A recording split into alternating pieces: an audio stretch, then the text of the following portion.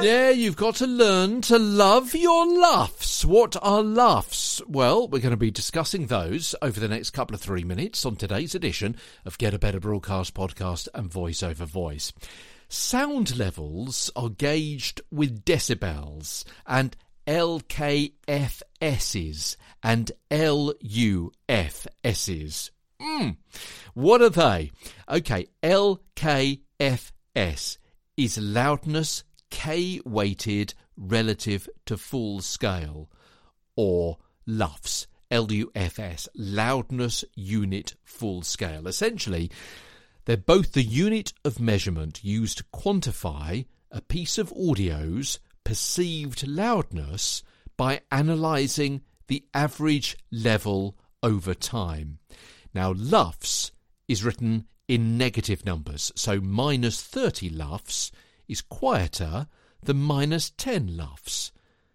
They're a standard loudness measurement unit used for audio normalisation in broadcast television systems and other video and music streaming services as well. Okay, let's get that out of the way. But essentially, what you're looking at on your in-studio display are the lights that light up, or the needles that wiggle. Yeah, essentially your moment-by-moment level should pretty much always be in a yellow to green area with very short occasional peaks into a red. Or if you've got a level marked up, minus 10 dB in LUFS, or peaking to ppm 6. Yeah, you've got a lot of numbers going on there. Don't worry, everything's in the show notes. So, when recording for a podcast, your podcast host, i.e. the platform onto which you load up your podcast, will most likely want Apple's required level of minus 16 LUFS. That is, the average loudness over the entirety of the piece. Broadcasters mostly want minus 24 LUFS, particularly in the US, or minus 23 LUFS in the rest of the world. So don't worry too much about that. 24, 23, somewhere around there.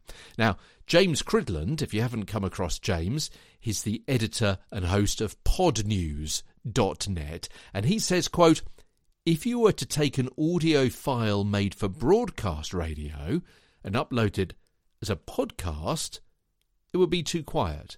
Yeah, exactly so. If you're a bit mystified by the numbers I've given you, again, listen back to today's episode, look into our show notes, everything is down there.